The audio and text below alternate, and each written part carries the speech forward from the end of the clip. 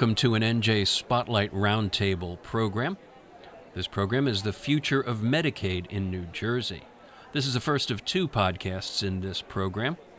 In this program, you'll hear the opening remarks from John Mooney, the CEO of NJ Spotlight, followed by a perspective from Heather Howard, a lecturer in public policy at Princeton University and the former commissioner of the New Jersey Department of Health.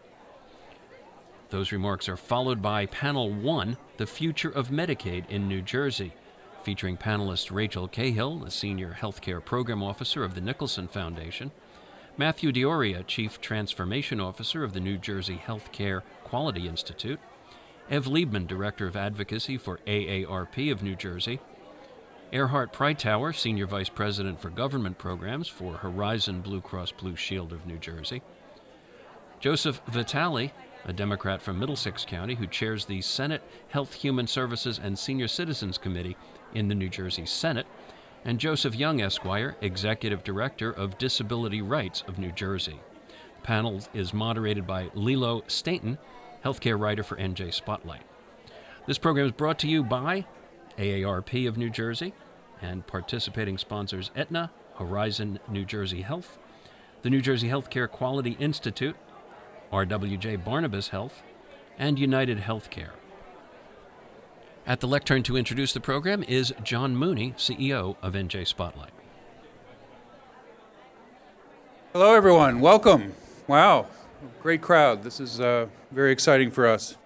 My name is John Mooney. I'm the founding editor of NJ Spotlight. For those who don't know us, we've been around for about 7 years. We're a public policy news site, nonprofit public policy news site covering major policy issues in the state, obviously healthcare, but also education, public finance, energy, environment, housing, transportation. We got plenty of issues in this state, as you well know, and we hopefully are covering them with some context and some depth and some analysis that hopefully serves the public like yourselves.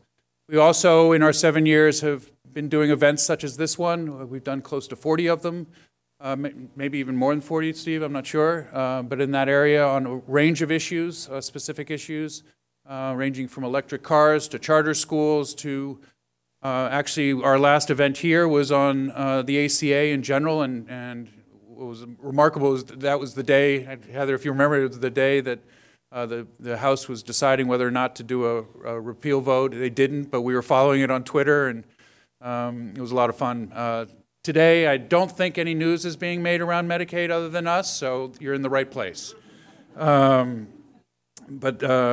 it's just, they're great events. We all live so much online these days. This is an opportunity, we like to call it live journalism, an opportunity to interact, actually see people in person and be part of the discussion, away from your mobile phone and your computer.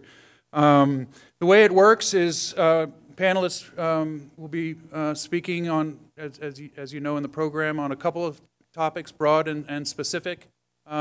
We also do like the interaction with the audience, and the way we do it, if you haven't been to our shows before, is we have index cards are on the table, and we have plenty more where those came from. If you have a question that you want to be part of the conversation, and I do say question as opposed to commentary, write it on a card. We'll be walking around the edges, Rachel Holland, Steve Shallett, and myself, and just sort of wave it, and we'll grab it from you, and we'll get it up to Lilo Stainton, our healthcare reporter, who'll be leading both discussions, and it works pretty well.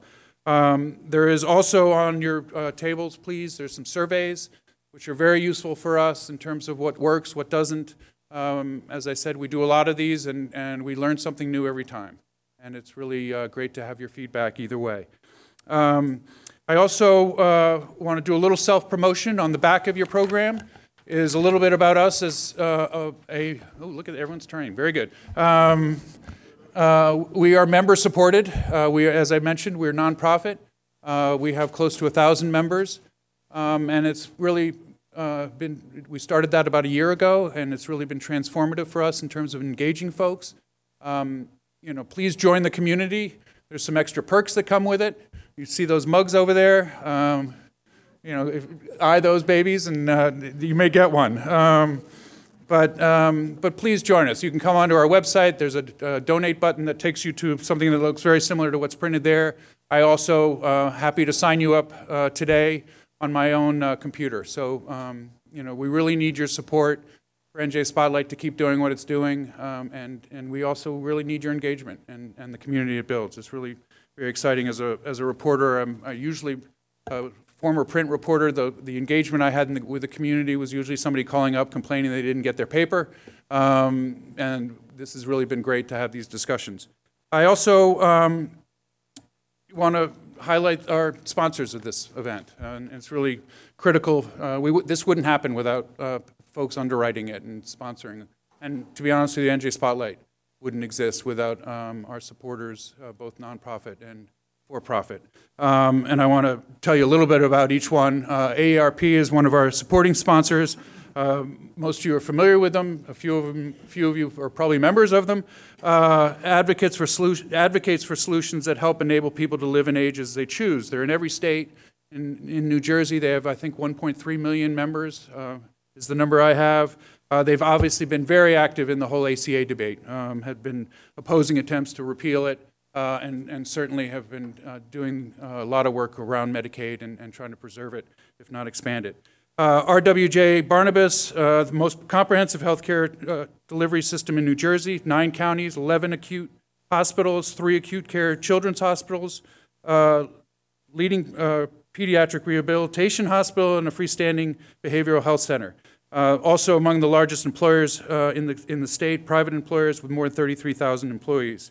The New Jersey Healthcare Quality Institute, a good friend of Spotlight's over the years, only independent, nonpartisan, multi-stakeholder advocate for healthcare quality in New Jersey, nonprofit organization like ourselves, convenes stakeholders across healthcare spectrum to promote policies, expand access, and control costs.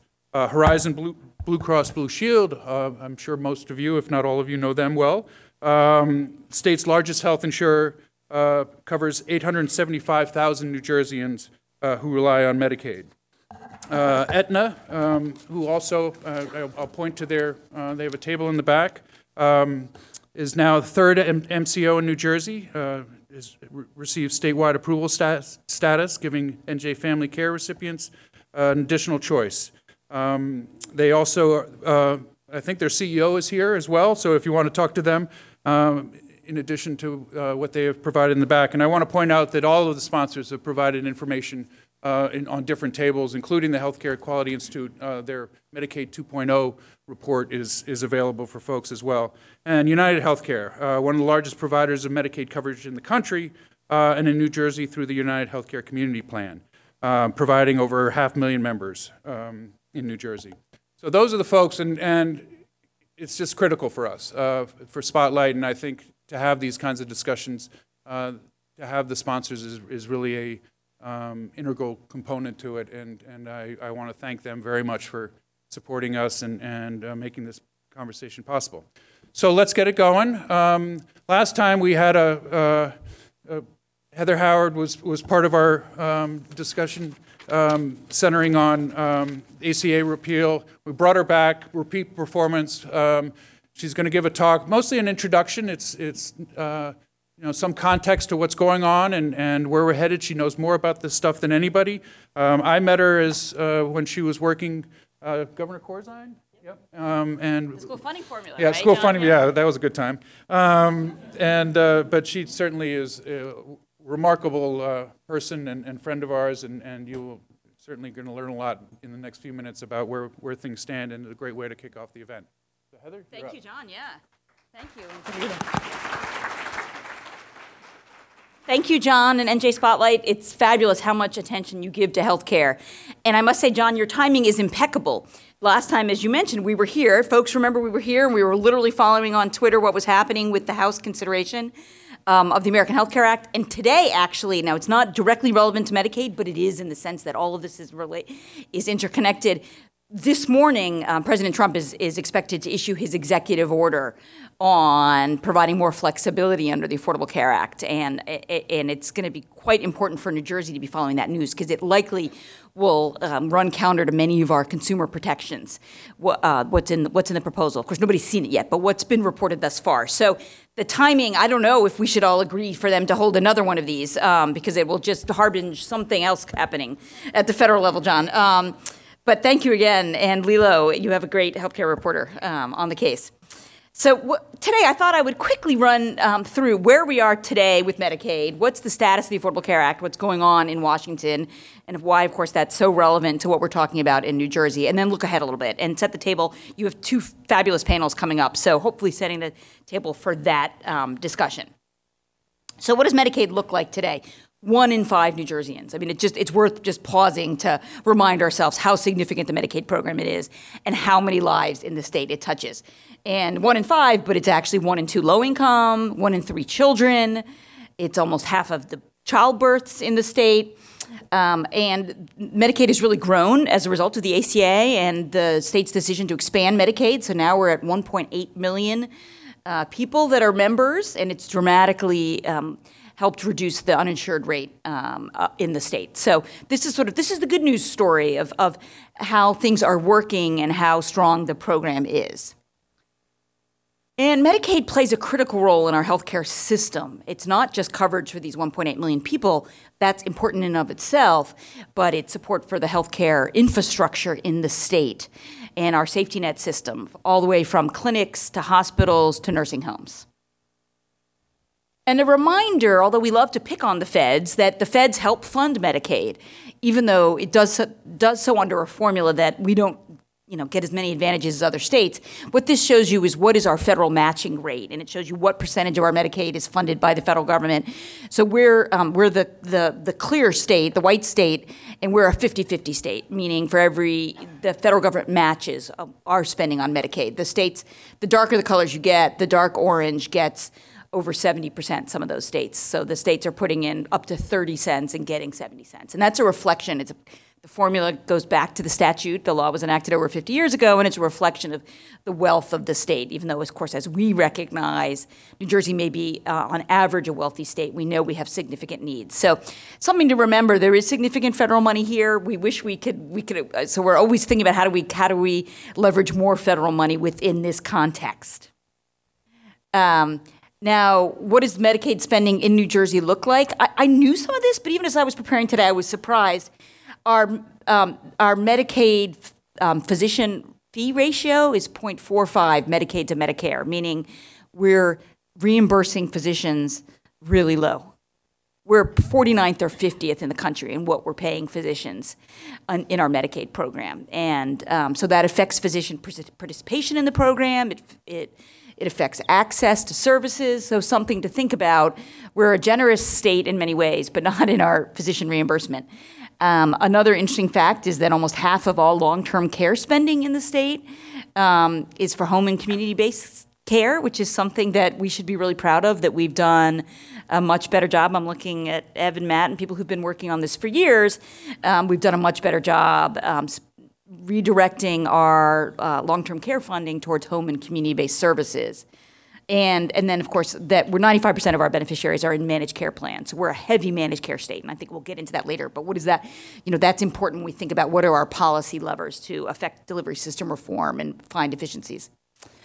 Also worth remembering that although the vast majority of enrollees in Medicaid are adults and children, the majority of our expenditures are on the elderly and disabled. And this is true nationally. This is not unique to New Jersey, but it's just important to remember when we think about where the money is being spent and think about how to be efficient with the dollars we have. A few other issues that I'll leave you with. One is, of course, the opioid crisis. And here, I included this first infographic, not to say that we're in great shape, just because we might be doing better than the national average. Still a crisis here in New Jersey, and an area where New Jersey has been active. We've been increasing provider rates. There's been structural reform at the state level that's just beginning, changing the way the departments handle these issues, and significant investments in different programs to address the opioid crisis. So I put that on your agenda as something to be thinking about. about. And then just this week, the Trump administration granted a waiver request from West Virginia to end what's called the IMD exclusion. And that makes it sound really complicated, but they're going to be opening up more treatment beds, we hope, in large residential facilities. New Jersey has a similar request in, and if they treat New Jersey like West Virginia, we should be getting approval. That would be the hope. So this is just an area of activity that I would flag for you all to follow. So where are we on repeal and replace?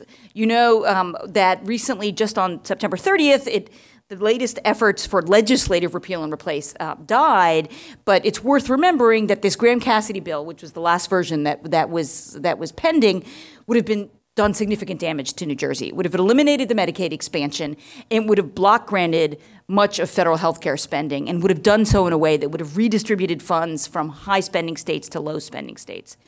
So that probably won't surprise many New Jerseyans. That's a way to that really disadvantages New Jersey and takes money away from, especially the northeastern states. And so something to watch. Even though this legislative proposal is dead, I'm a believer that these proposals never really die. They're zombie plans and will come back. So efforts to limit federal spending are going to come back, and especially this issue of not only limiting on the whole, but redistributing and taking from high-spending states to give to low-spending states is something that we need to be very vigilant about. And this to me is not really even a partisan issue. This is a New Jersey issue. How do we make sure that New Jersey's not disadvantaged? And even though that legislation died and the quirks of the Senate process means that they likely will not be taking it up again this year, I really do think we need to think about the threats to the ACA more broadly. It may not come legislatively. The purpose of this cartoon is to show you that there are many tools if the goal is to undermine the Affordable Care Act. Legislation is one of them, but the other tools include neglect and sabotage, and we're seeing signs of that already. And Lilo actually broke a story today on what are going to be the impact of the Trump administration's cuts to outreach and enrollment programs and to navigator programs. And I think she said it was over 60% in funding cuts that are coming to the state. So cuts to outreach and enrollment. We're going to be seeing later this morning an executive order that likely will undermine our individual market and may raise prices, is likely to raise prices for people who have pre-existing illnesses. What other threats are there? Well, CHIP's reauthorization just expired at the end of September, and New Jersey will run out of money next spring. So that may seem like it's far off, but it's really not that far off because the state has to plan months in advance for funding for the program. So I implore everyone to be following what's happening on CHIP.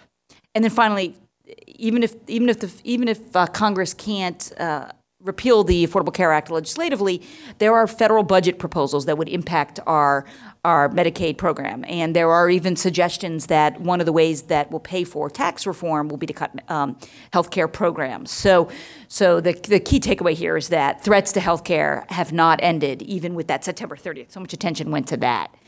And so as we look ahead, really continued uncertainty at the federal level, both on a policy and funding perspective. What does that mean for our healthcare system? There's also this call for more state flexibility, which I think all of us would love flexibility to do things a New Jersey way. With my old hat as a state official, I would have loved flexibility. But how meaningful is flexibility if it comes with fewer resources, if you have less money to spend to do that? Of course, we're going to have a new governor next year, and what will be his or her approach to this new policy environment? And finally, I was telling some friends, let's be somewhat optimistic today.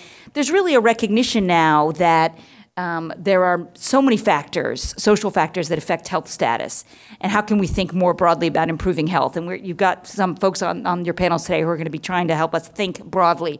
So as we look ahead, exciting ideas out there for how we can do more, even as we deal with these fiscal constraints. So I hope that was a helpful, quick overview, and I look forward to hearing the discussion. Thank you.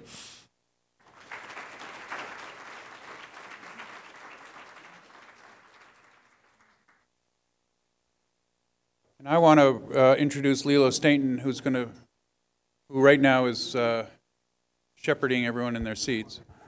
But there's Lilo. She has been our healthcare writer how long now, Lilo?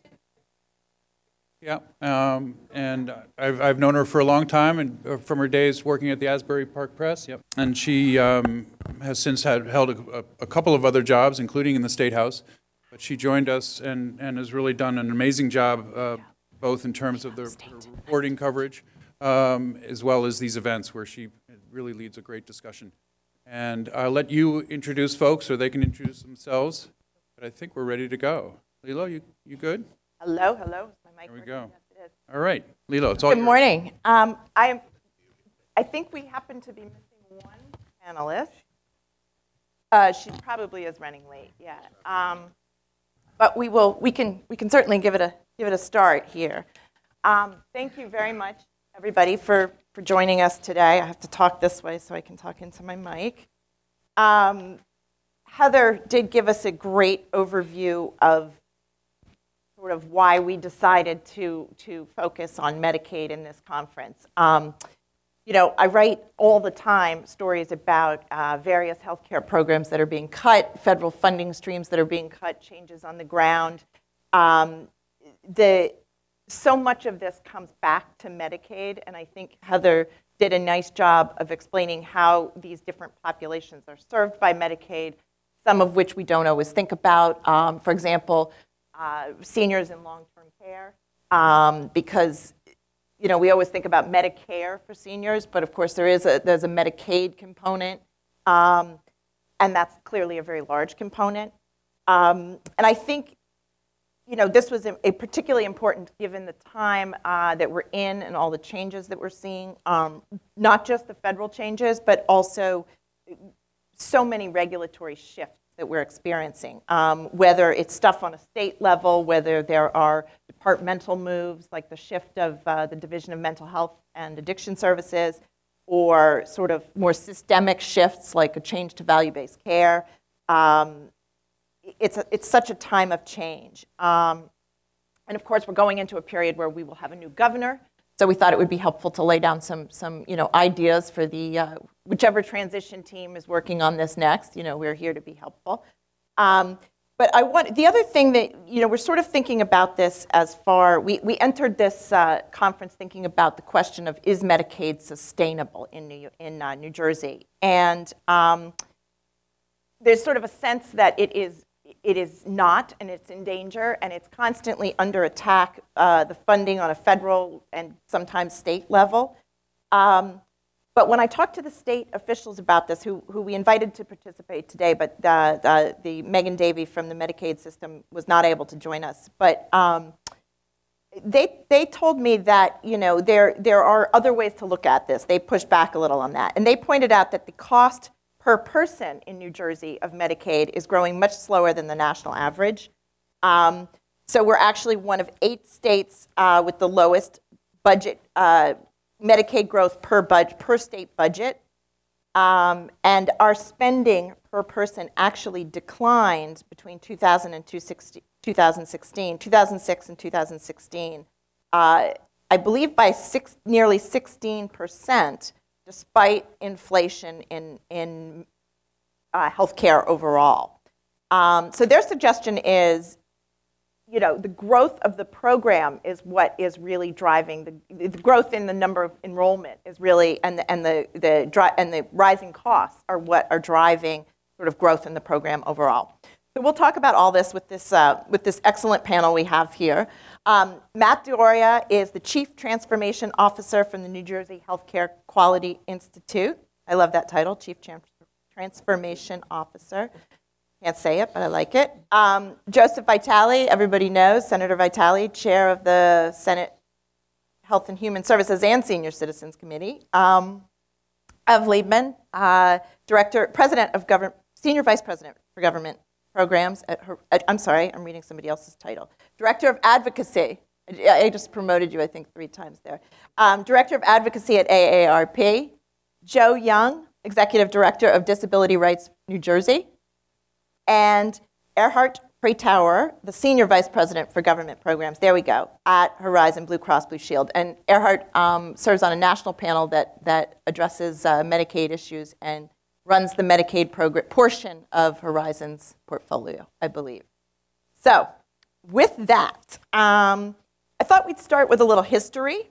Senator Vitale may not be able to stay the full time, so I'd like to give it to him first and ask a little bit about how we got here to the program we have today. New Jersey has a very sort of interesting and I would say rich history when it comes to insuring vulnerable people, and a lot of that is due to Senator Vitale's efforts. Tell us about how we got to the program we have today, if you can. Thanks, Leila. Thank you for the conference again. And Heather did a great job in really teeing this up and framing it the way we ought to be thinking about it. New Jersey is, 2 years ago, I testified in front of Congress about the reauthorization, maybe 2 or 3 years ago, maybe more than that. And New Jersey was criticized, and I was criticized by extension for what they considered to be, New Jersey being a generous state, too generous in terms of what they were providing by way of access to care, particularly in the SCHIP program. And it was we cap out at $350 of FPL, and one of the members of the committee of another party from Montana criticized New Jersey and said, well, why are you so generous? How can you spend that kind of money on individuals at that kind of poverty level? And I reminded him gently that Montana is not New Jersey, and our cost of living here is what it is, and I can't fix that. And so it's expensive to live in New Jersey. Therefore, access to affordable health insurance is as important as it is in Montana. But we earn, and our cost of living here, whether it's housing or transportation or taxes or whatever, drives that number and drives that consideration. And so we've always been sort of criticized for that. And fortunately, they've reauthorized that SCHIP over the years. Now it's up for debate again, and there's some talk about what that deal looks like, which is troubling. And we can get into that later. But we started out in '98 when I first got into office, and I co-sponsored the Kid Care program, which was the beginning of the SCHIP program for New Jersey. And at that time, we were only for kids, only children, and it was at 150 of the federal poverty level. Soon thereafter, and to her credit, Governor Whitman sought a waiver. And this was a bipartisan effort. The original SCHIP legislation of Congress was a Clinton-Gingrich deal. So she applied for a waiver, and we increased it to 350 of the federal poverty level over time. And we saw an avalanche of kids coming in. A few years later, when we did some health care reform and we allowed parents to enroll, and we sought that waiver, and through legislation we got that done, we were insuring parents of low-income children up to 200% of poverty level. And that brought a lot more kids in, because families were enrolling as families. And so we had low-income parents, we had low-income children, and we're doing really well. Fast forward, and 7 or so years ago, Governor Christie reduced, who had the waiver, reduced the parents in SCHIP to 130, I think, of FPL. Also changed some of the ways in which they were re-enrolled. And so, we're counting income toward your eligibility. They made the decision that child support would be considered earned income, which is kind of crazy, right? It's awful. So once that happened, automatically, literally hundreds, if not more, women, single women who were receiving child support, some probably for the first time for a number of years, were kicked off the program because they kicked them over the eligibility number. So the state's done a great job. There are over 800,000 kids in Medicaid or SCHIP or some hybrid form of that. So we've done real well. We get, as a state, other states' money that they don't spend they don't enroll as well as we do. And so we're in pretty good shape for now, even though they haven't reauthorized SCHIP. But we've done a great job, everyone in this room and a number of governors, making sure that we get this done. Governor Christie, to his credit, accepted the expansion. And so we have many more kids and those adults without children now enrolled in Medicaid, which has made a big difference in their lives. But it's under attack, it's under assault. Every other week there's a crazy proposal from Washington. And it puts not just us, the policymakers and legislators, on edge, but you think about the families who pay attention to this and wonder whether or not it is that they're going to have health insurance taken away from them. So, thank you. I think we have our panelists. No, it's all right. It gives me an opportunity to tell. This is Rachel Cahill from the Nicholson Foundation. Thank you. Everybody knows about the traffic. I'm assuming that was the issue. this is also a good chance for me to note there are index cards on the tables, and we will take questions. So if you can write them up, we'll get them to John or somebody, and they'll get them to me. And at some point, we'll get to those in a little bit. But index cards on the table, I forgot to mention that. So Matt, let's. I was going to give you guys all a few minutes to talk about the work you do, and I kind of forgot about that too. Sorry, it's been one of those mornings, but. Tell us a little bit about your role at FQHC. QI. That's why we call it QI for short. I think. Sure. So yeah, and why you guys decided to do the Medicaid? We'll talk more about Medicaid 2.0, which is a program that a blueprint for the future that they put together. But sort of what led to that? Sure. Actually, it's perfect timing. The Nicholson Foundation, who's done a tremendous amount of work over the last 10, 15 years with Medicaid and individual projects, came to the Quality Institute and asked, could you do something more global with Medicaid? Look at the entire system. What's working, what isn't, what's working in other states, and bring those ideas to New Jersey. And over the last 18 months or so, we've done that. Our report, which is out there, includes 24 recommendations, 5 of which we've been actively pursuing, and I'll just recite them real quickly. The first is an Office of Healthcare Transformation to essentially bring together the strategic and financial decision-making for all New Jersey healthcare, not just Medicaid, state employee benefits, corrections, all under one office.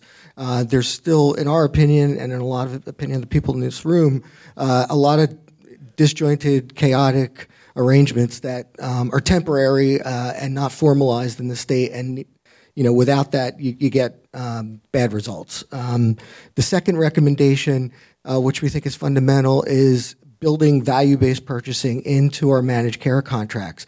In fiscal year 18, the health plans will by that time be receiving about $10 billion of Medicaid money. Right now, they've got performance bonus incentives in their contract, but they don't have specific in their contract things like bundled payments, patient-centered medical homes, these ideas that we think on the value-based purchasing side are really important. They may be doing them, but they're not formalized, and there's no state evaluation of those models of care. The third, as Heather mentioned in her intro, 42% of all births are paid for by Medicaid. So we have a project where we're trying to build an episode of care with many of the people in this room who've given their time, and we really appreciate it, to essentially get the incentives right between the hospital, the OB, and the support services that are out there for the Medicaid population. The fourth is data transparency. We did a 50-state survey just to see how states report Medicaid data, and what we found is that South Carolina by far has probably the best system, and we're working with the Center for State Health Policy and Rutgers and the state legislature to bring that kind of model into New Jersey. And the last that I'll mention is the patient-centered medical home for medically complex children. Coordinating care and benefits for that population is an important function that's not been really embraced in New Jersey in any meaningful way. So we'd like to bring that model to New Jersey as well. So those are what we're working on right now. Just a couple other quick points. Other issues that came up during our work was the eligibility system in Medicaid and its dysfunction.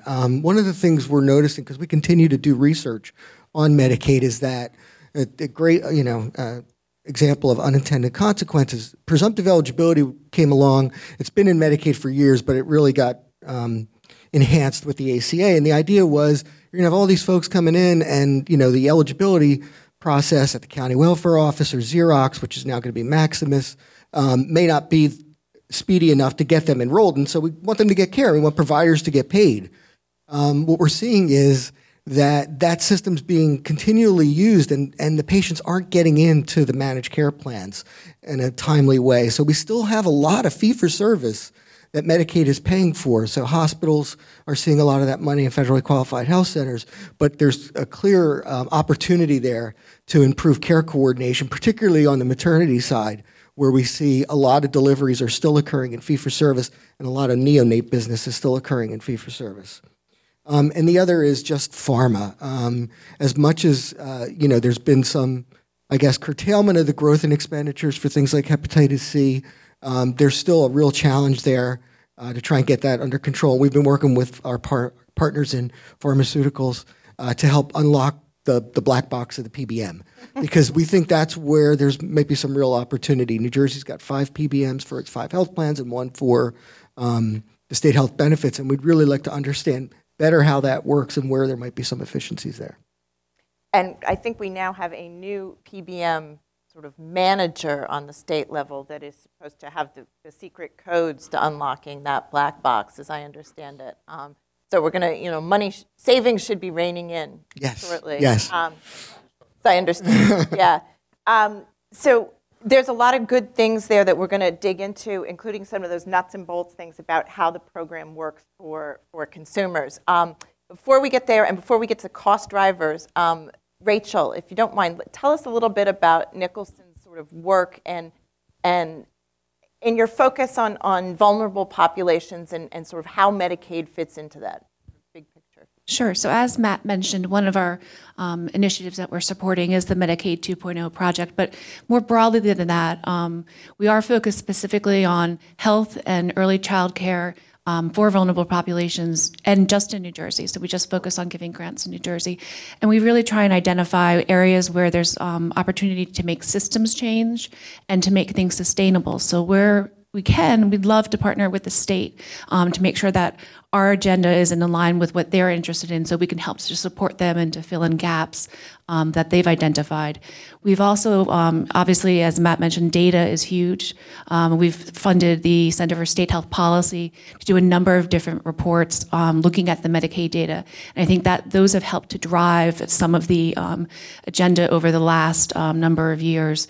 Another area that we've been supporting were the Medicaid ACOs, which have had interesting ups and downs, but we've committed to funding Camden and Trenton, and now we're moving into looking to support other community health coalitions throughout the state. So we're funding Patterson, and we just recently put an REI out to identify other communities, and looking more to identify where coalitions can come together around specific public health initiatives, as opposed to just focusing on care management of the Medicaid population.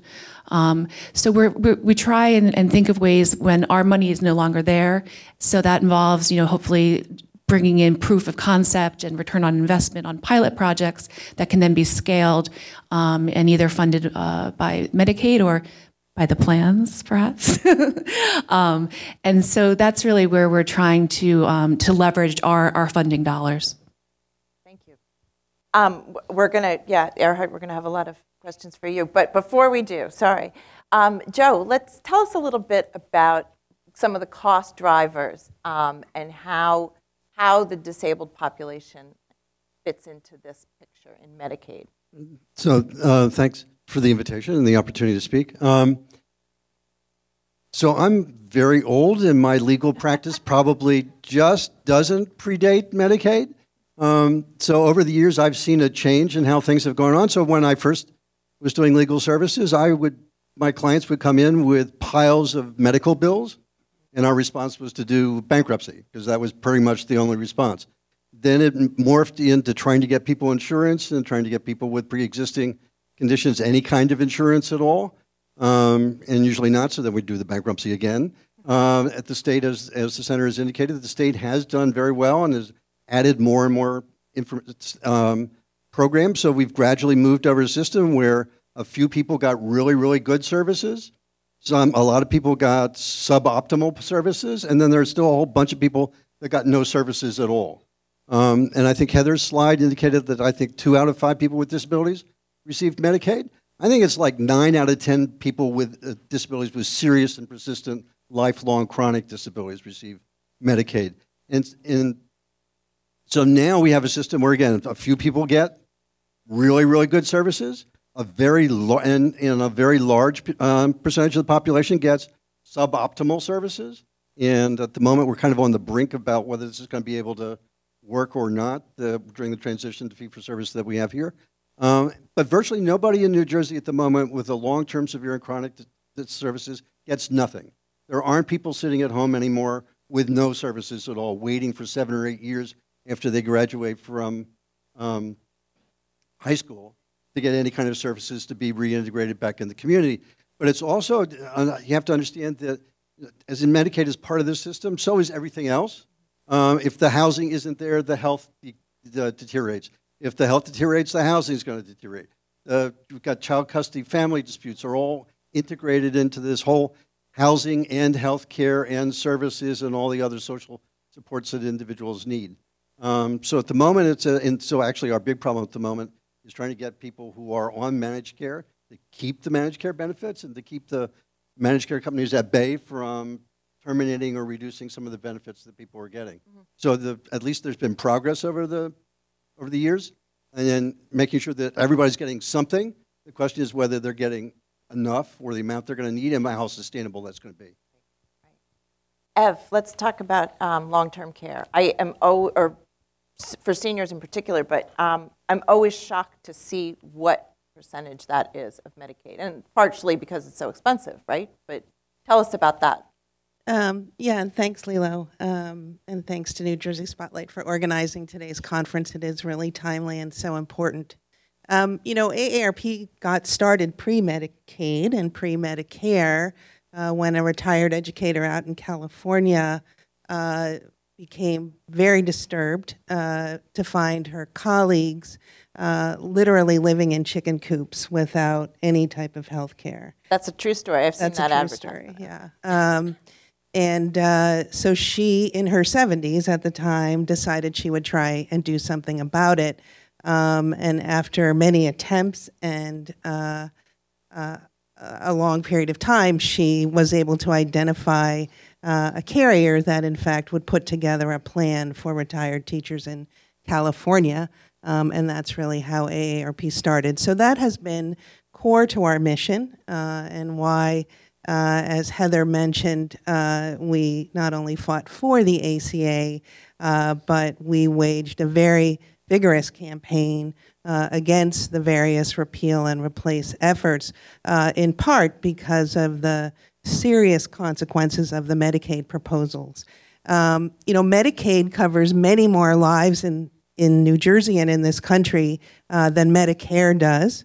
It is the primary system of support for long-term services and supports, and on average, 1 in 5 seniors will depend on Medicaid for long-term services and supports as they age.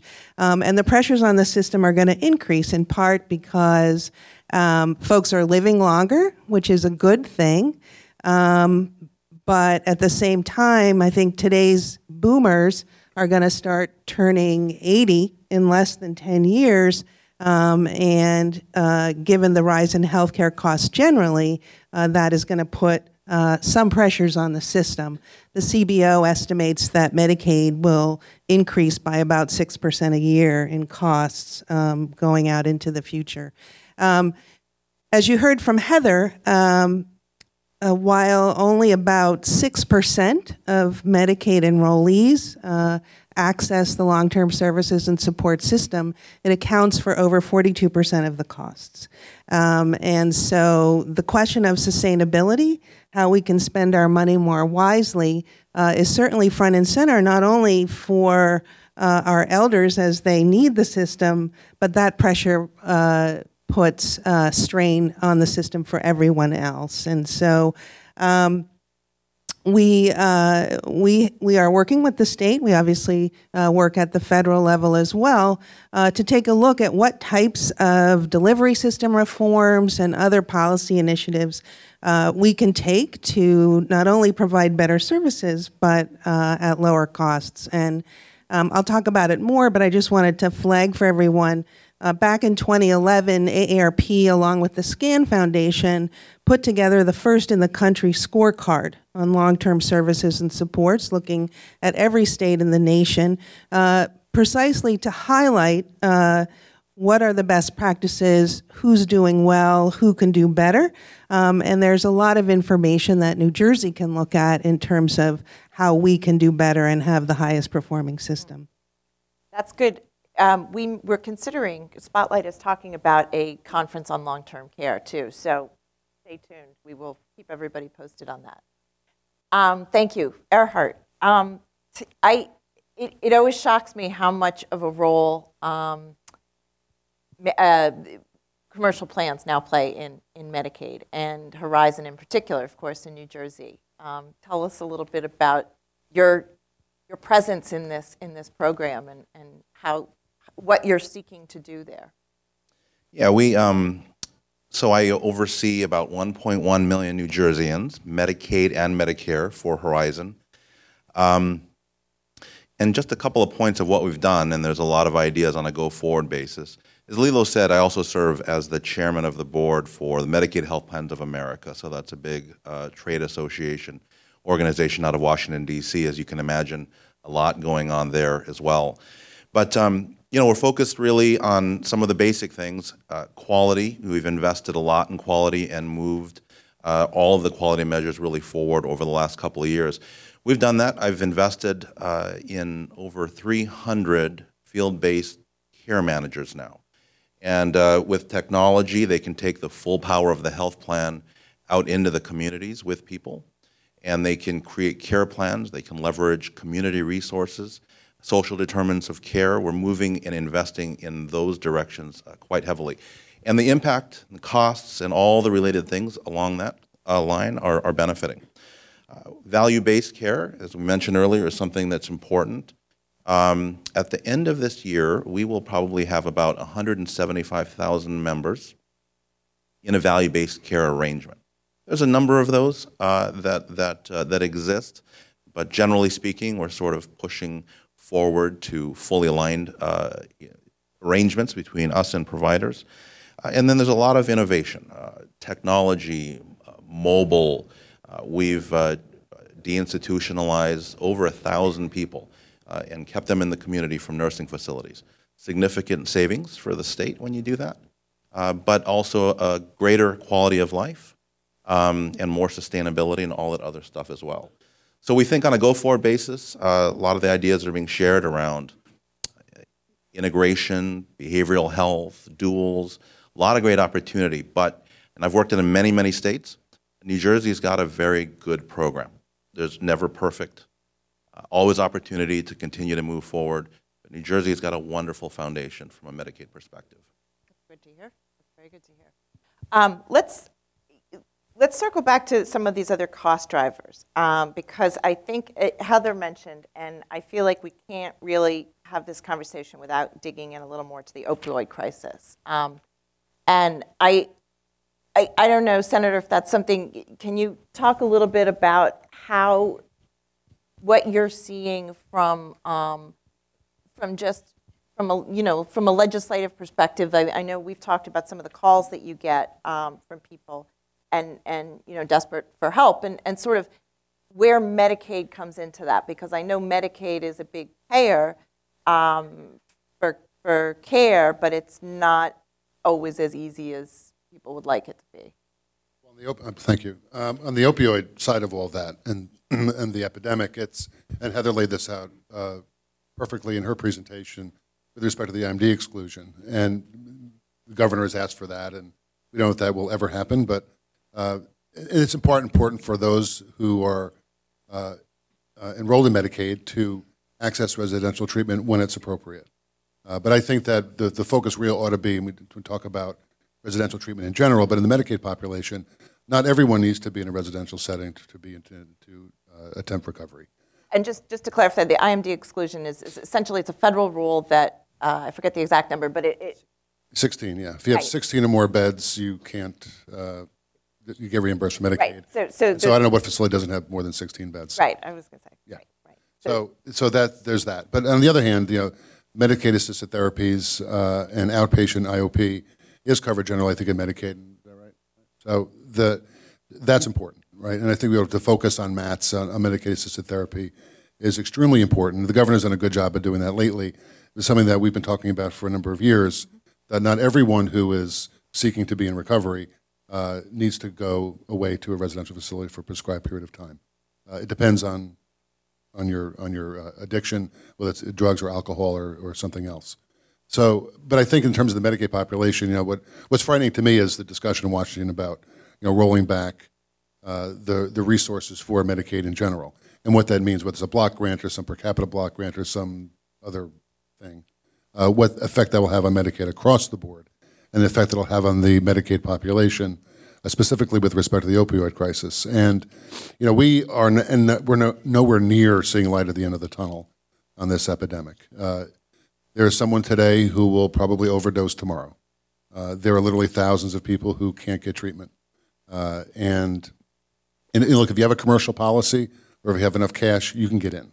But if you're uninsured or if you're on Medicaid, largely you cannot, except for the benevolence of a few providers that may find a bed or two here or there. And we get phone calls for that all the time. So it's a crisis. But just if you want to digress on the opioid issue for a moment, that's sort of the back end of all this. It's the treatment piece and the recovery piece, which for people who have this awful addiction, this will be a lifelong struggle. For some, it'll be a little bit of a struggle. For others, it'll be a lifetime struggle that'll be really serious for them. And we need to acknowledge that. We also need to think about and work very diligently on the front end in terms of prevention and treatment. And prevention means, the governor signed one of my bills a couple of years ago that required the Department of Education to develop evidence-based programs for every grade level. So, because you talk to a 6th grader differently, you talk to a 12th grader. And so we're going to throw the DARE program, God willing, out the window, or the LEAD program, which is the new DARE program in New Jersey, out the window, and talk about evidence-based ways in which to talk to students.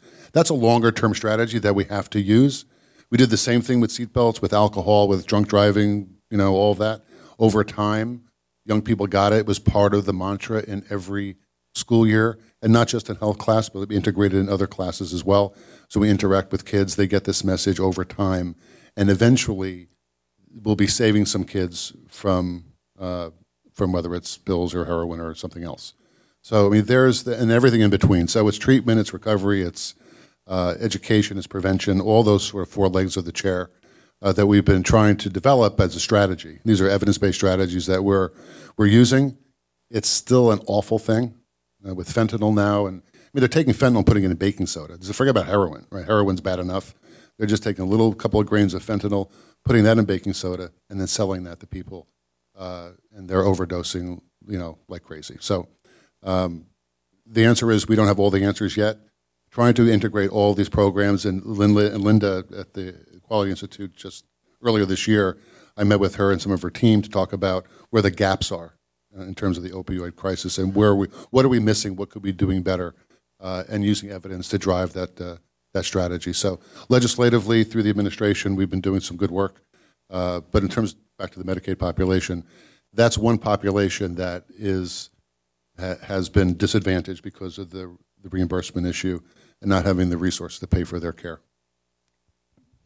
Yes. I just add a 5th leg to the chair. One thing that the foundation is doing is a Project ECHO, which I don't know if everyone's familiar with that, but it's a model where you have specialist experts that train primary care physicians via telephonic, via the web. But we're trying to get primary care doctors to feel more comfortable about treating pain, so you don't get to the point where they're being prescribed or they feel more comfortable rather than going out given the lack of specialists. So that's another area that we're trying to build capacity in the community. It's a great point, right, Rachel? And it's how we talk about pain and how we treat it. And we've traditionally, as a culture, as society, treated it with medication. And there are other ways. And there are hospitals in New Jersey that are their EDs are opioid free for most folks, and so they're trying to use those strategies. But ECHO is a terrific program, and Dr. Aurora from New Mexico is terrific. And one last thing on the opioid issue is the ESPRIT program that we went out to. Citizen Action invited me to go to Massachusetts last year, and we observed what is the city of Gloucester, Massachusetts, the city government, the local governing body, and the Board of Education has partnered in this screening tool. So it's a verbal screening tool that they use in the schools and they use in the community. And they've literally gotten like hundreds and hundreds of people in the small town. Well, it's not a small town, but small enough in Gloucester, into care. And so that's one of the pieces of legislation that we're going to move in the next session after January. For our school system. It's a verbal screening tool that identifies kids at risk and refers them to treatment when necessary. So it's been the evidence is in Massachusetts and other places to get these kids the help they need when they need it. Because a lot of parents are in denial. I've gone to some of my school districts and some of the boards. I've talked to the board members, and they're reluctant to put up a poster in the school that says, if you know someone who's overdosed, call 911. You'll be safe. You won't be arrested. They're like, we really shouldn't do that because the parents are going to get mad at us. Well, when someone overdoses and they die, then it's another thing. I feel like prevention and public health and population health are things that keep coming up over and over again, and I feel like these are important things that we should talk about. One question that we can answer it quickly is about what percentage of the long-term care population is affected by the opioid crisis, Medicaid long-term care. I don't know that, but I believe DHS said about 40,000, give or take, Medicaid patients were in treatment. Does anybody know if that, can anybody else confirm that? Okay. I will have to check, but I believe it was in the tens of thousands of people, not long-term care, but Medicaid total, which seems treatment meaning outpatient. I don't know. That was the question. I didn't get a drilled down definition, but we'll have to get back to that. Let's talk a little bit about the federal issue. I feel like that is such an elephant in the room. Rachel, can you? I don't know if you want to take this on, but tell us what you're seeing at Nicholson. I know you don't track, federal public issues like that, but what are you hearing from the programs that you work with about this? I mean, what's the concern? What are they doing given this time of uncertainty? I think everyone's sort of treading water at this point. There's so many uncertainties right now. We're in the process of strategic planning, and we're coming up with some goals, but we understand that you need to be flexible, and depending upon what happens in January, and every day is different in Washington. So I think it's just people are making plans, but with the understanding that there may need to be adjustments depending upon the outcomes. Yeah, and let me just add, we're obviously monitoring the situation all the time as well. And some of the things that we're seeing coming out of CMS are obviously a preference for things like work requirements, co-pays, along with, as we've seen in the legislation, caps and block grants, which we believe would just lead to cutting of services, narrowing of eligibility, and less people getting care. But those are some of the ideas, certainly, that are being talked about within the administration. Matt, you want to? There has been a lot of attention to what's called the 1332 waiver. So this is for the exchange population, and the idea is that you could use federal dollars to subsidize the premiums there and bring the premiums down. Alaska and Minnesota was approved, but Oklahoma, I think, just pulled their application. So there's a little bit of cold water that's been thrown on it, but a lot of states, including ours, are looking at the potential for doing that and making the insurance more affordable in the above Medicaid level. And we've not submitted, New Jersey has not submitted a waiver on that. Okay. So talk about the governor or the president's executive order that would allow insurance companies to sell across state lines or to purchase across state lines. And New Jersey's a unique position here, and we have a lot of consumer protections in this state, and we have several dozen mandates that patients enjoy. And if it is that, if insurance companies from, say, North Dakota, South Dakota, call that state home, sell insurance plans in New Jersey that don't have the kind of protections that we have, it may be an inexpensive policy, but certainly you get what you pay for. So if those healthier lives want to have an inexpensive policy and they sort of get cherry-picked out of New Jersey, that leaves the rest of the marketplace to cover. The risk is then not spread across healthy lives as well. So does anybody know what a MEWA is? You raise your hand if you do. Okay, you all need help. So it's a multiple employer welfare association, and so it's really an association plan in New Jersey. And so whether it's the funeral directors or an NJ Car or a variety of different associations join together to purchase insurance. And it's a federal. The MIWAs are a sort of federal creation, but they sort of an ERISA hybrid. And in New Jersey, every state gets to tweak it a little bit, unlike other ERISA plans, which you really can't have much effect with or on. And so New Jersey, those literally thousands, hundreds of thousands of individuals who are members of the one of the two MIWAs in New Jersey enjoy the same protections that everyone else does in the commercial market. Being able to sell association plans from other states into New Jersey would put those benefits at risk. And so, again, we're talking about potentially losing the coverage that you enjoy here as an employee of one of those association plans, because it is that you've now enrolled, or your employer has enrolled you in a plan that doesn't offer the same protections or benefits. So, scary time. Earhart, do you still have a mic? Oh, yes. Yeah, tell us about, I'm curious about the across state lines issue, but how would that impact Medicaid, or would it? I'll just say this, it's very unclear, like the devil's in the details, it's extraordinarily unclear how that would actually work. Providers sign up with 4 health plans, so they're supposed to manage 40 now. That seems like an impossibility. Medicaid programs are inherently sort of state-based, so I think it speaks to, my comment, the larger issue, and one of the challenges that a lot of the lobbying groups or the trade associations would tell you in Washington, D.C. right now is it's unclear who and unclear how decisions are being made. And I sort of feel like maybe the administration just wants a win, and so they're going to sign an executive order. I'm not sure anybody actually understands how any of that's going to work. So that's sort of, the challenge. We're getting a couple questions about Medicaid providers, and I think this is, and the question is, it comes back to rates, I think. There are a couple questions, some are about rates, some are about providers, but this is this is something that I know we've been hearing about for years. You can have the Medicaid card, but that doesn't necessarily guarantee you access, even if you can find a doctor who accepts it. I don't know where to start on that, but is this something that Absolutely, what have you heard sure. about this?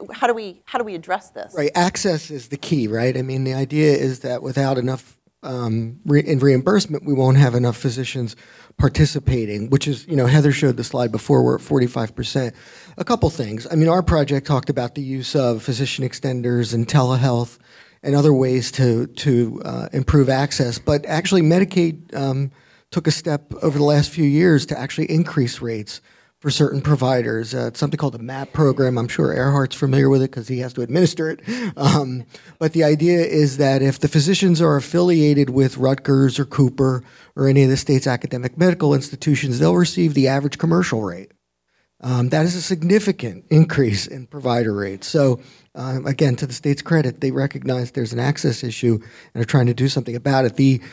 On the counter to that, the ACA required that all primary care be increased to the Medicare level for 2 years, and the state actually rescinded that when they could after 2 years because of the cost. But it looks like they're looking at a more targeted approach to putting money into the system to try and improve access. And if I could also comment, that's been a serious issue for many years. One of the other ways that we're working to try and improve access is to make it easier for other providers to be able to provide care, whether they be advanced practice nurses who, through changes to our scope of practice laws, would be able to provide healthcare services to the full extent of their training and accreditation. We've worked with the administration to change some regulatory barriers to allow qualified, certified home health aides to provide medication to folks who are living at home. And so I think we have to, always be looking at the full picture in terms of who our providers are within the healthcare system. And expanding that pool, or expanding how you think about that pool. Exactly. Oh, yeah. Just a little bit. So to me, it's also kind of a real chicken and an egg problem, right? So medical schools are not producing people that do provide Medicaid services.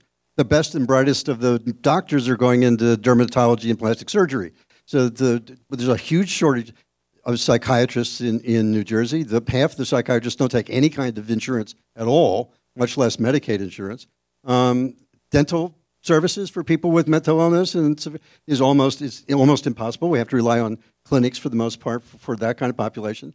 So it's a where do you start? I mean, at the moment the rates are so unattractive and the profession is so unattractive that you're not even bringing people into the profession at all, and then leaving this whole population unserved. So just a comment, and this is a very, very, I mean, we could talk all day about this and the problems behind it, but just two comments. One is, if my CFO were here, he'd kill me for saying this. I think we put in $60 million at the state programs to increase access and increase payment rates. I think all that's to physicians this year for us. So, you know, we're half the market, so probably another 60 on the other side, something around those. But it's significant. It's you know, in the grand scheme of things, is it a huge amount of dollars? I mean, it's a good chunk. It's a good start. We still have a long ways to go. But regarding access, and you know, I talked about our care managers out in the field. We've got some wonderful stories about the role that we play in helping to get access and helping to get members who have complicating factors. In our website, we've got a bunch of great member stories. One of them is about a young man who has hemophilia, and he needed double knee replacement, and he was done, Medicaid. And we called every doctor in the state. We worked for months to be able to get him access to care, found a specialist that would take his case, worked out a special arrangement with him, got his knee replacements done, right? Very complicated because he's got hemophilia as well. And so the video has him kicking a ball around now, right? And he's back at work. He's doing a really good job, but he was done. So there's a lot of great stories around that. But there's always opportunity for improvement. It's something that I know all the health plans spend a lot of time thinking about and a lot of time trying to improve. Yes, one other thing I would add is sometimes it's not even about getting to the physician, but physically getting to the physician. And transportation and things like that are also really important to think about. So it's capacity, but it's also practical matters that prevent people from getting to the doctor. And I mean, those are very challenging. I heard this story many times from Barry Ostrowski, who heads Robert Wood Johnson Barnabas. I guess they created a program to help seniors avoid slips and falls in their home. And the thinking is you invest on the front end, you have less seniors coming into the emergency room. There's someone in this room probably runs this program and can tell the story much better than I can. But essentially, then there was a problem in getting reimbursed for the work that was involved in that program. And they couldn't find a Medicaid code or something to do that. So even recognizing the need for those wraparound services, there still are these challenges within the program and actually getting them paid for. Erhard, we're getting a couple questions about, more specifically, about some of the value-based work that you're doing at Horizon. I know this is a big deal, and the episodes of care. Tell us a little more specifically about how those models work, if you can. I think there's three big chunks, right? And I'm sorry, one of the questions, Sure. sorry, the quality metrics. I think one of the questions we're really interested in is how do you measure quality out of that? And your last comment, Barry should have come to us because we would have figured out how to pay for it. But and we do pay for grab bars, ramps every day. We do a lot of that work. So first, let me do the quality piece. So the most,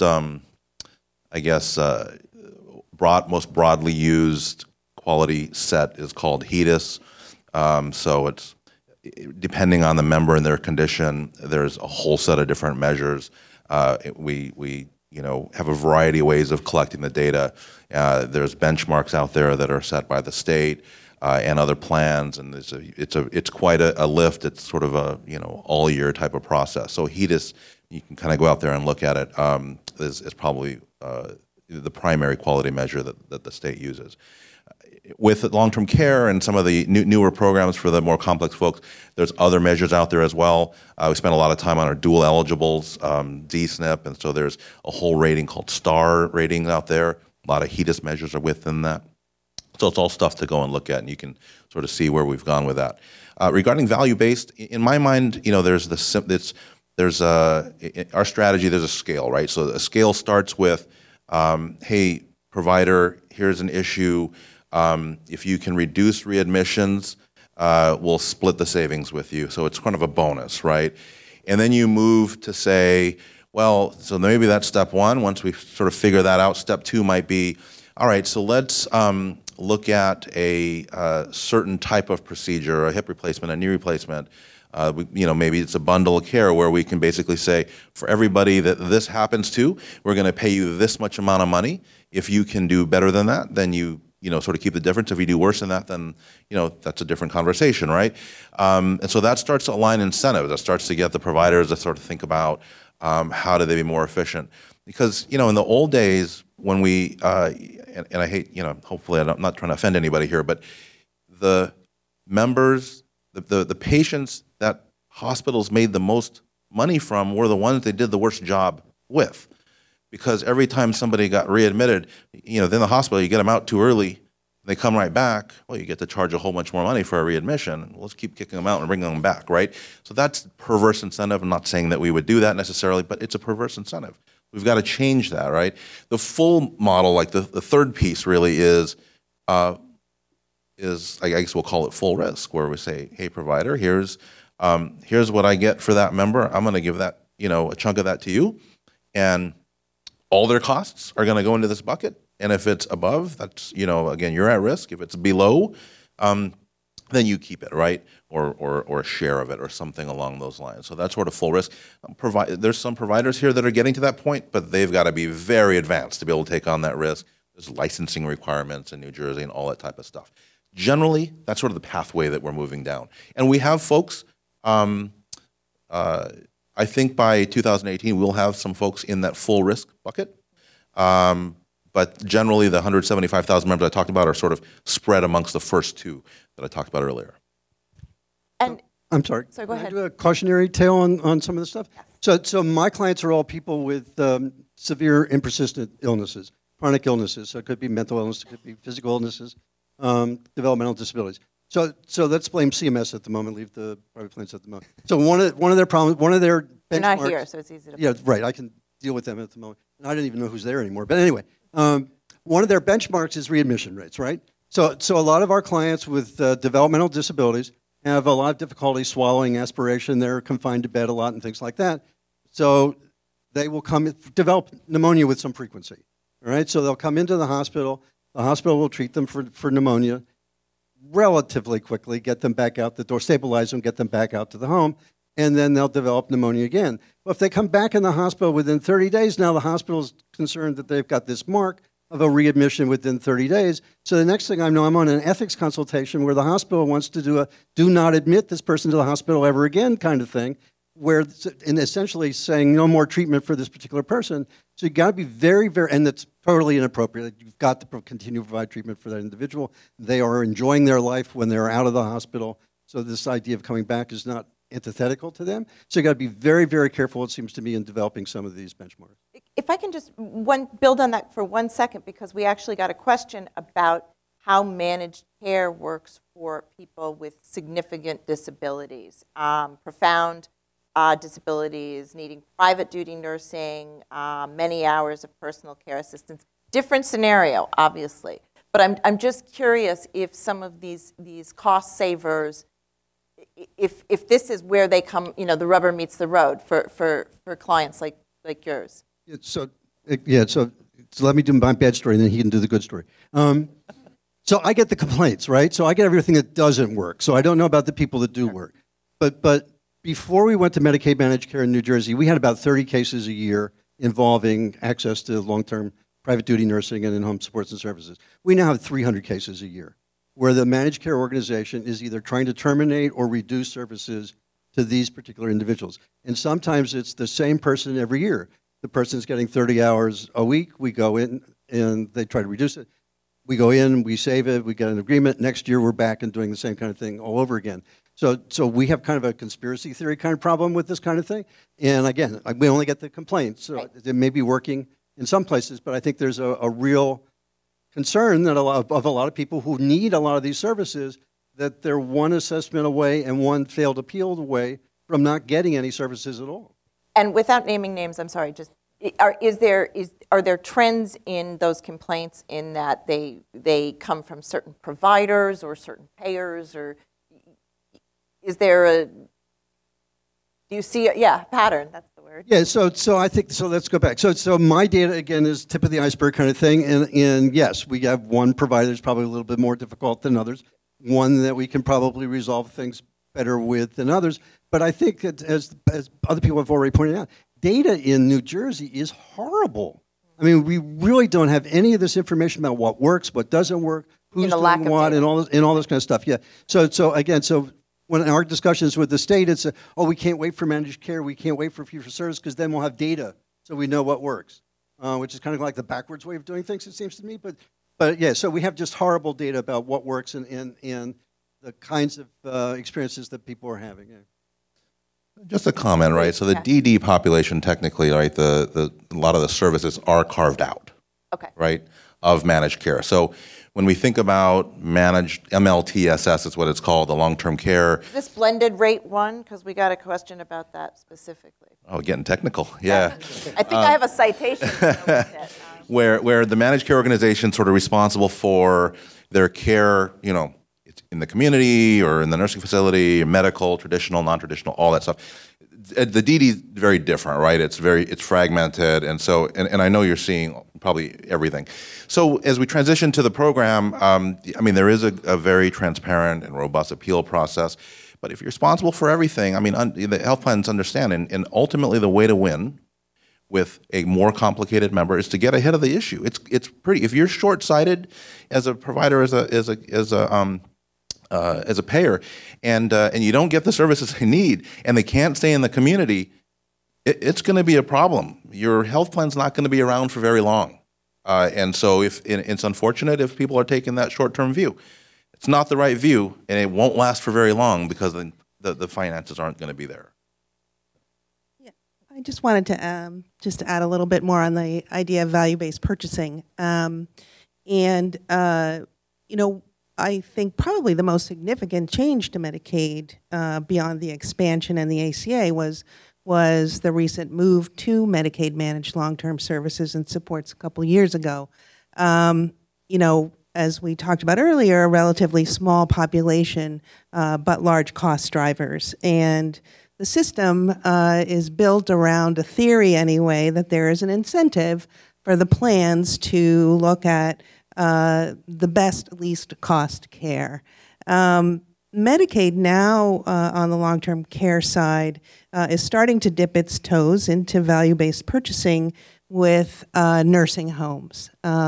When the program started, it started with something called an any willing provider, meaning that any willing provider who wanted to contract with the plan could contract with the plan as long as they met various certifications and regulatory standards and things like that. We know that there are a number of quality issues in the nursing home industry here in New Jersey. We rank very poorly, for example, when it comes to bed sores.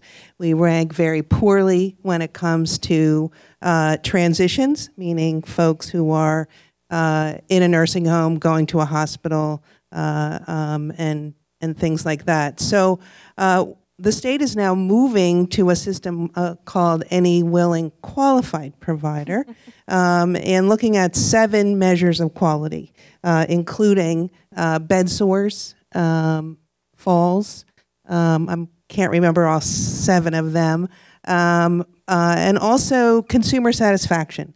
We worked with volunteers in the Ombudsman's office, many of whom are volunteer advocates for residents of nursing homes, and talked about how important that measure is. And so the system is rolling out slowly, although probably kind of in warp time with when you think about the Medicaid environment. But we are hoping that we will, through this system, begin to actually incent quality in a way that improves it. Thank you. Just one thing, somebody said that, and Joe, maybe you can clarify this as well. Personal care, private duty nursing and personal care assistance service for person with DD are not carved out of Medicaid managed care. That's correct. Okay.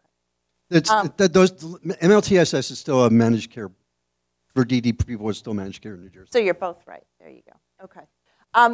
Before we move on, I just want to ask Matt, managed care, we also got a question about why the state and Maximus is slow to get people into managed care. What's your sense of how we're doing, and sort of on the bigger picture, how is it working broadly? Right. Well, there used to, well, there's a couple things going on. There used to be, I think it was 3 months. So you obtained Medicaid eligibility, you had up to 3 months to pick a health plan. It might have even been 6 months at one point. It was really designed to be, flexible in that way. In the recent waiver back in 2012, the state reduced that to 10 days. So there's an enrollment broker out there that should be assisting applicants who become eligible in picking a health plan. So, whether or not that's working, again, our data suggests that for some populations like maternity services where mom shows up late and the provider's looking to provide services that get paid right away, it's not. So that's a real challenge still. Somebody asked about the global option. Does that still exist in Medicaid and Medicare? Yeah, different name, right? I Choose Home New Jersey, I think, is now a global option. Yes, no? Anybody out there? It's getting people out of nursing homes back into the community. Yeah, it still exists. It's part of the money follows the person thing. Right. Again, what's in existence anymore? I have absolutely no idea. But yeah, there's an office. I Choose Home New Jersey is the office in New Jersey. We work with them to try to get people out of nursing homes back into community. Sometimes, again, so it's a problem with people who are under 50 with severe and chronic disabilities. We're fighting with a nursing home right now which refuses to allow somebody to go home when we want them to be able to leave home and live there independently.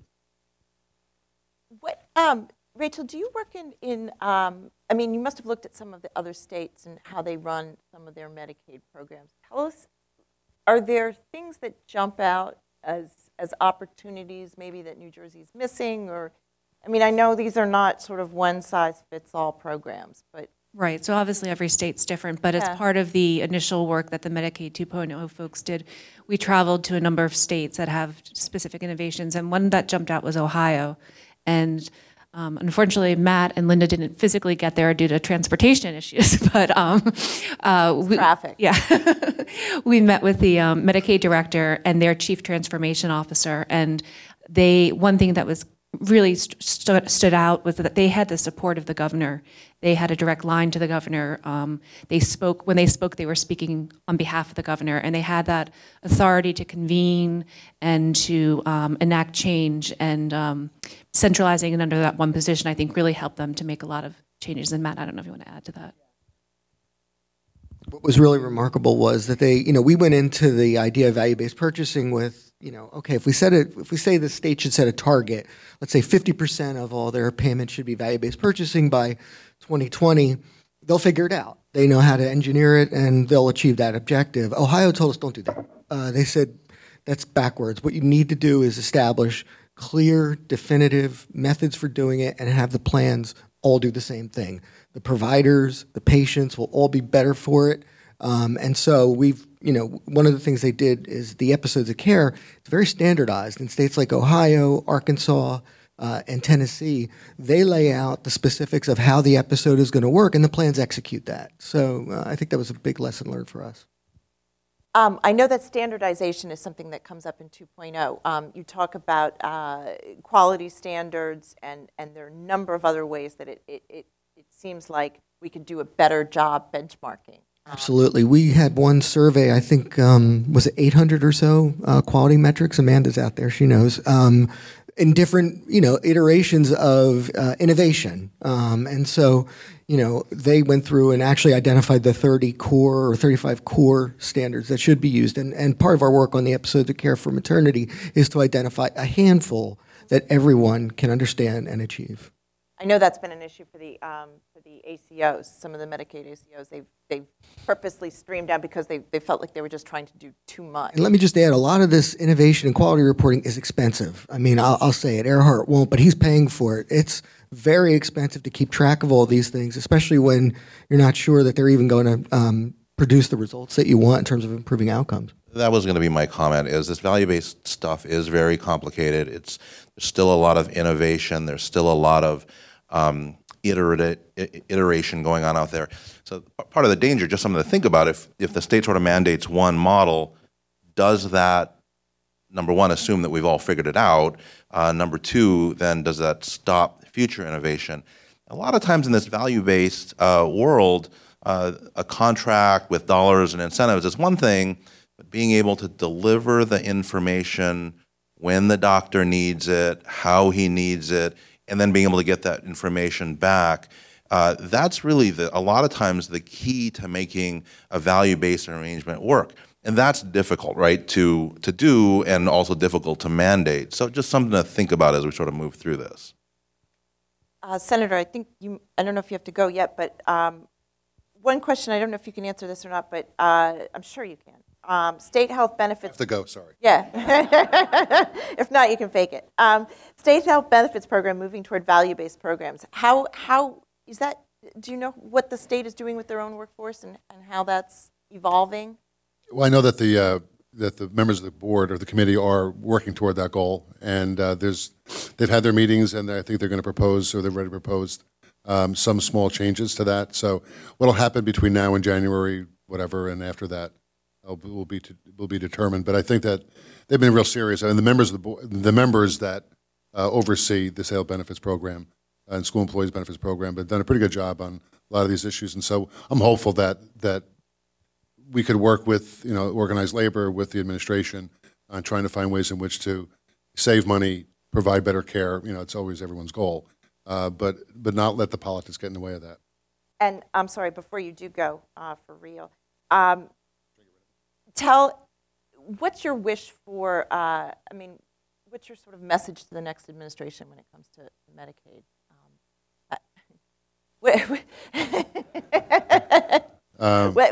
What do they have to, where do they have to focus first, almost, if you will? Well, I think that I shouldn't say they, because I have spoken with one of the campaigns, but what they should be focusing on is, and I think what the Institute is doing, I have an internal work group that Linda Schwimmer is heading up, a reform work group as well, to think about, what happens after January, whatever the swearing in is, and really have a plan. And it really is sort of an a la carte of options, because we don't know what will happen. We don't know what changes will happen in Washington, how that will impact New Jersey. And so if it's a block grant, or if it's a per capita block grant or some version of one, how will that impact New Jersey, and what should we be prepared for, and how do we respond, and a variety of other issues in healthcare, but on the Medicaid side especially, and because any change from resources from Washington, whether it's SCHIP or Medicaid, will have a significant impact on our budget and our ability to make up any difference.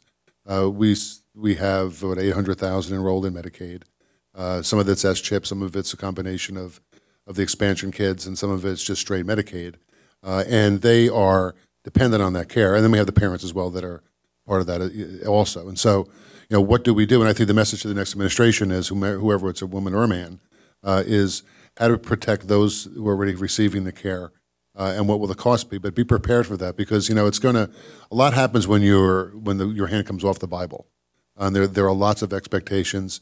And once you start to open all the drawers and open every door and have the real meetings with those who have been in government for years, you're going to understand very quickly what the challenges are.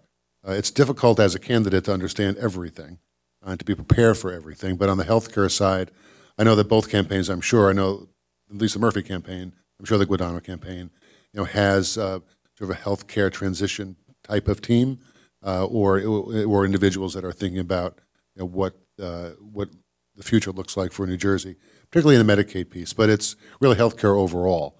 It's insurance. It's what do we do? Even in the absence of something draconian happening in Washington, what should we do in New Jersey to improve access, to lower costs, and do all the things that we try to do? But the healthcare industrial complex is pretty complicated, and it's a cost issue, it's a quality issue, and it's an access issue. And I think that for a lot of my constituents and those around the state, whether it's an individual that's in the ACA or someone who's in Medicaid or someone who has insurance through their employer, a lot of them wake up every day not knowing whether or not it's going to continue.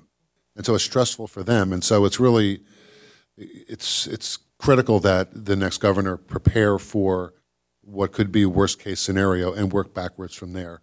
Don't hope and wish that doesn't happen, but think that it may or will, and how to respond to that. Yeah, Matt, I know that the 2.0 that you talked a little bit in the process of presenting that, at least, about, of course you presented it at a time when we were all, freaking out about the ACA falling apart. So, here we are, and it still hasn't, but there's such uncertainty. I mean, a new administration taking that on and all these other challenges, how do you? Sure. Our advice would be, again, we think there should be an Office of Healthcare Transformation at the governor's office level to oversee all of this change. And secondly, the MCO contracts and value-based purchasing. I'll just, to the point of where are we going to get the money? Linda and I were at a conference in Washington last week. 30 to 40% of all healthcare is avoidable. It's unnecessary surgery. And the follow-ups, complications, and there are ways of getting at that we really haven't fully identified and embraced yet. I just want to say we're going to talk a lot about that in the maternity panel this afternoon. So I mean that is one example, but there's cancer treatments that false diagnosis, people are treated. So how do we get at the avoidable cost? I think that'll be a real challenge, and Medicaid should be focused on that as well. Rachel, do you have any thoughts for the sort of changing administrations? I mean, we're in such a traumatic, unstable time. And these departments have lost a lot of people, a lot of brain drain over the years, and they're going through some really significant changes too. There's an enormous shift. Probably everybody knows they're moving the Department of Mental Health and Addiction. One thing that we've tried to do with the Center for Healthcare Strategies is we created a Medicaid Academy, and they're providing training to, the initial round was just Medicaid staff. Now they broadened it to invite other agencies. And we've been really impressed with the willingness of the state to allow their staff to attend. So we're trying, with recognition that some people are departing, to really provide information to those who are still there to help educate them. So it's not just the high-level folks that are understanding, but trying to instill additional information for the second level down or third level down. Yeah, so if I may, so I would also indicate that for some significant amount of the population, this is also a civil rights issue. It's not just a financial issue. It is people depending for their lives on the continuation of these programs, being able to get out of bed in the morning, being able to go to work, being able to go to school, all these kinds of things without sustaining some level that we're at now in New Jersey. We used to have 25,000 people living in rooming and boarding houses, substandard rooming and boarding houses in New Jersey. Now we discharge more people to supportive housing programs than we do to rooming and boarding houses. If Medicaid is impacted, if there's a severe cut of resources, we're going back to the old school, and I don't think anybody wants to do that. Haven't we, just when you talk about healthcare and Medicaid as a right, I feel like we have come so far in the last year and a half. A couple of years ago, people were not protesting in the streets over health care, and there have now been weekly protests at some, representative congressman's office in New York, in New Jersey. We're in a different place, right, than we were a few years ago. Yeah, when it comes to awareness of healthcare as an issue and as a right. So every once in a while, is it an entitlement or not an entitlement? I don't think it's an entitlement. I don't want to get into that discussion, but I think it's part of the social contract. Why have government if we're not going to provide these kinds of services? Education and healthcare, seems to me, are the very basic reasons that these days government should be existing. It's instructive to look back at during the last presidential campaign and when President Trump was railing against the ACA and Obamacare. And then when he was elected and they began the initial conversations and bill drafts in Washington, in the House especially, and then people in West Virginia who voted en masse for President Trump and others who are receiving Medicaid services around the country said, no, wait a minute, that's me, and this will impact me. So whether you were in the ACA or you were a Medicaid enrollee, you are now impacted, and people began to really understand what that meant. And as you know, the polling suggests that more and more people approve of the ACA than pre-December, November, whatever, for the last election, because now they understand what Obamacare did for them or their neighbors or their family member. And so that's changed a lot in terms of the way in which people think about health care and are paying attention to what's happening. Yeah, and I would echo those comments. I mean, as scary as the recent repeal and replace fights have been, in some ways, I think it demonstrated how Medicaid has come of age, really, 50 years after its inception, and that it is now thought of as much more than a program for low income or poor people, and that is a fundamental piece of our healthcare fabric. And so, not to say that the threats are going away and they may not be there today and tomorrow, but I think when you saw in Congress an awareness of what dismantling Medicaid would do across the country, whether it was a red state or a blue state or a purple state, I think that was something we haven't seen before. I'd love for a second to build on a comment that Senator Vitale said. Let's not forget, I mean, this stuff and all the things going on in D.C. and policy, that's confusing for me. Let's think about for a second our members, the Medicaid beneficiaries. And I'm surprised, I mean, we get phone calls and questions, our care managers, like when the first bill passed the House and it hits all over the news, we got lots and lots of people that said, did I just lose all of my benefits? And, there's this process where, and it makes sense, right, where you have to turn in, it's called redeterminations, where, members have to turn in certain information so they stay on Medicaid. Well, with the turnover in the state, sometimes maybe that process isn't working so good right now. Plus, people are generally nervous about, deportation or all the news articles going on, and they're confused. And, I kind of worry right now the general stress of the United States is very high with all the craziness going on, but it's not putting these folks in a very good position. So I'm worried a little bit about that. And you don't sort of see the effects of that for a little while, right? People are falling on and off. So that means they're not getting care if they're not eligible. And it's just an administrative hassle, and it winds up costing everybody more money, more time, but most of all, their well-being. And so, that's a piece that, it's easy to sort of lose when we're talking about all these headlines and all this crazy policy stuff. I'm glad you brought that up, because one of the things that that I know the 2.0 plan gets into a little bit is, and it always sort of surprises me, but some of these sort of nuts and bolts of how the program works, and on the front end, literally getting people enrolled could be improved.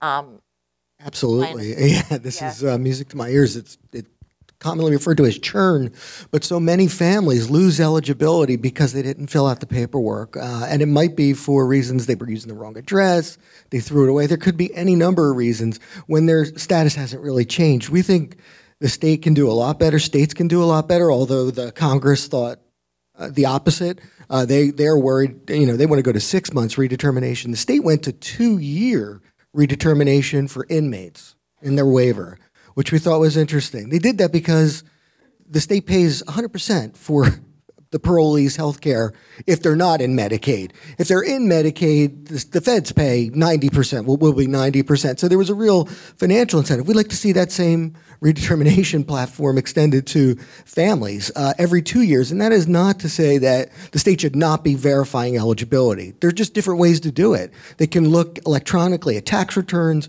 wage files, any number of financial institutions' records to monitor and to also do a risk stratification of who are the folks that they're really worried about in terms of, gaming the system and getting eligibility, as opposed to just doing it to everyone. I mean, right now it's, one size fits all, and it's really inefficient. It costs the carriers, it costs the families, and it's costing the state. I mean, it's an expensive process to do an eligibility determination.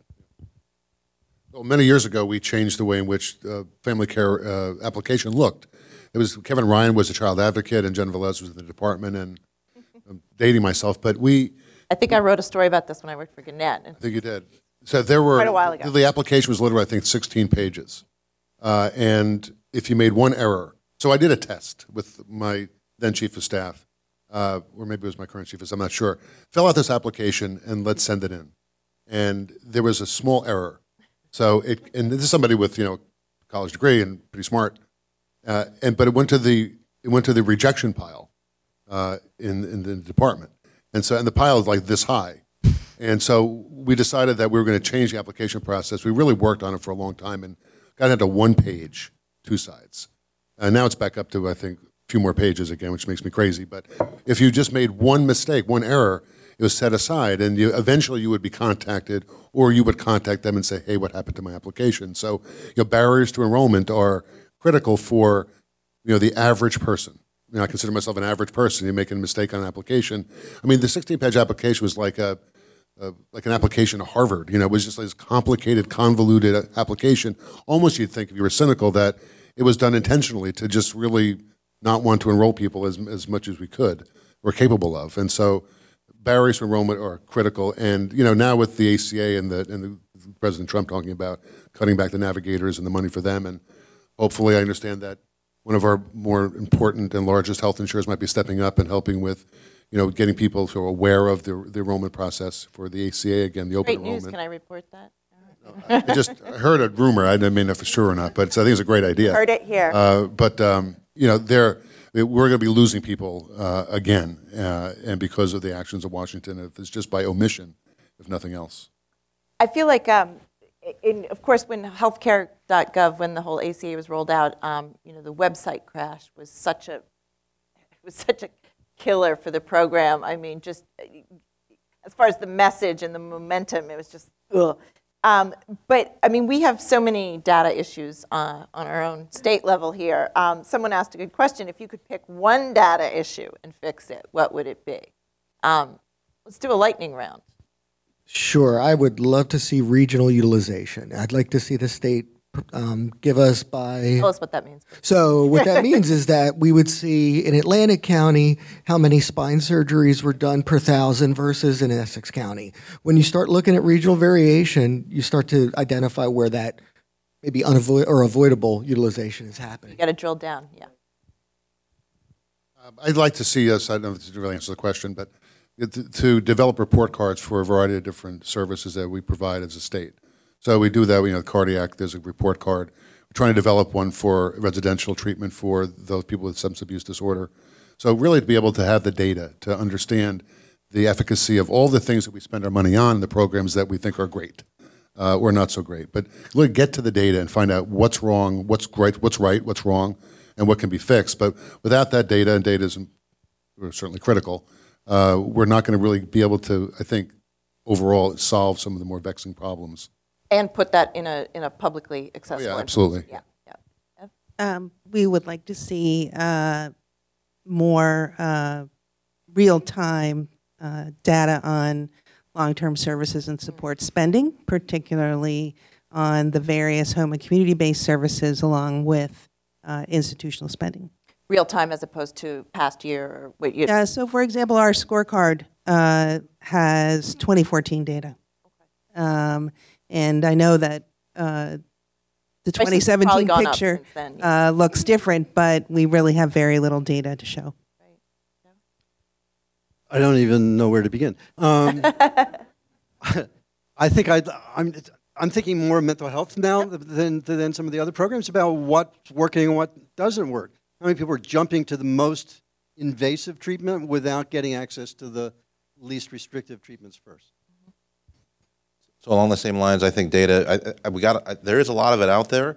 I think we can do a much better job using it intelligently to drive outcomes, predictive analytics, I guess, comes to mind. So to me, that's the trend. I think for most people, primary care is what's most relevant. And if there's a way that we could have data that looks at FQHCs versus ambulatory versus private practices and allow them to compare both outcomes as well as the cost of services would be really helpful. We've talked about a lot of sort of interesting solutions with shifting to value-based care, ACOs, just new models and new programs.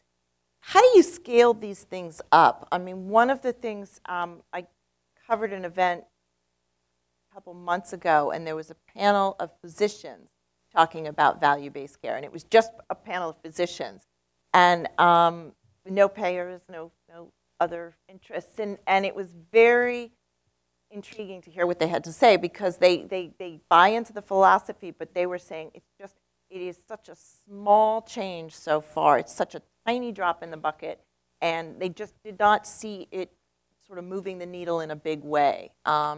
So with that in mind, how far are we until some of these solutions really turn things around or start to make an impact on the bottom line?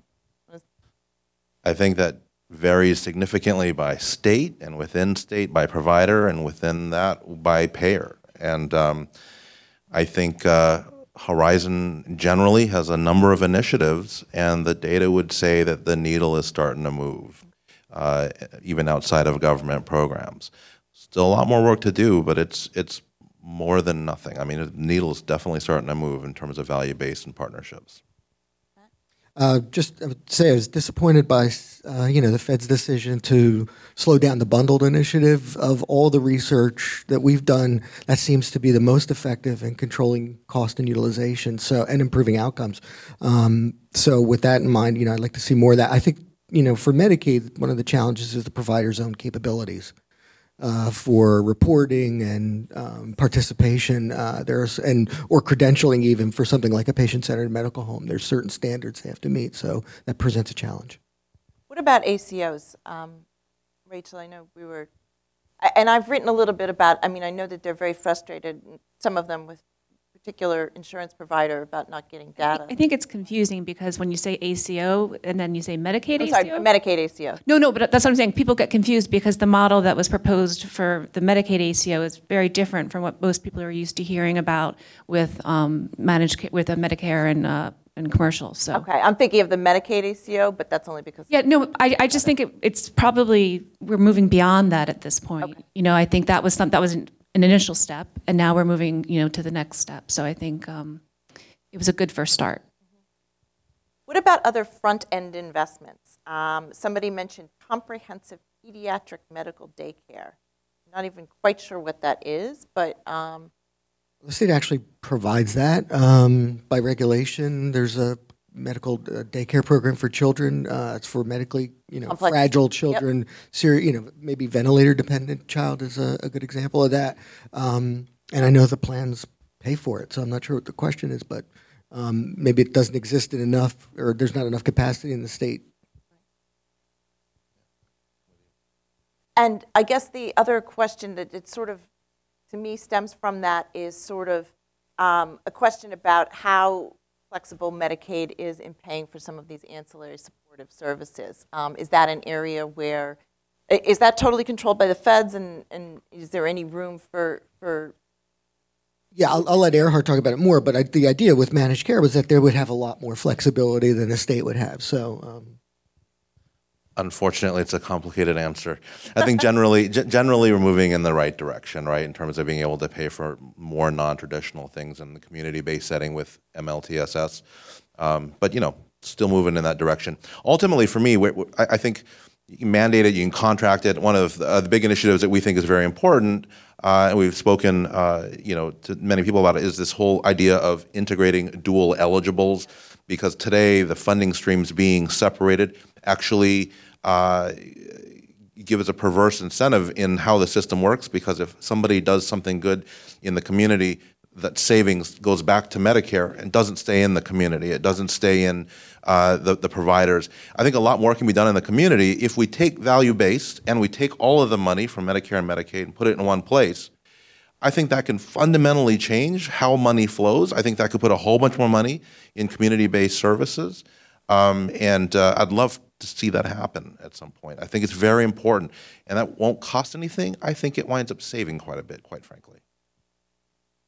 So then there are also waivers, particularly for the DD community and the mental health community, which allows the state through the Medicaid program to provide a lot more services than just straight medical care services. So it is the residential support and supportive housing, supportive education, a variety of stuff like that. And the savings there come from by providing those services in the community, maintaining people's involvement with the community and providers and workers and stuff like that. You decrease at some end the higher end use of inpatient and other more expensive kinds of services. That's strictly controlled by the waiver process, and at some point gets inflexible because every 5 years you got to get this, and getting changes is incredibly difficult, and little tweaks that need to be done. Problem that we have now is, are those services robust enough? Are the rates good enough to maintain the system and things like that? So the theory, the base work is there, the foundation is there. The question is, can we build on it and actually make it a viable system?